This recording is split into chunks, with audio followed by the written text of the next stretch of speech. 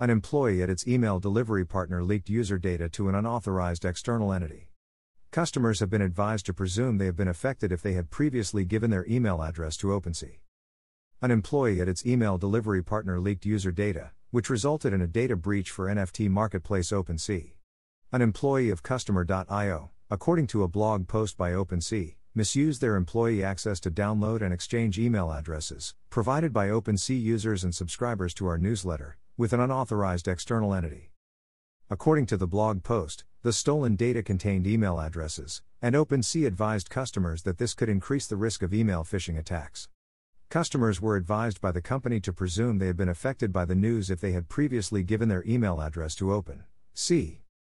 Source: Twitter.com. In the blog post, OpenSea also stated that the issue has been reported to law authorities and that the business is helping Customer.io with its own internal investigation. Customers have also received emails from OpenSea informing them of the breach. Note: I'm enabling this option to ask you to support my website. Just a small donation can help me to grow my website and you will get the best content. Your small amount makes a big difference in our journey.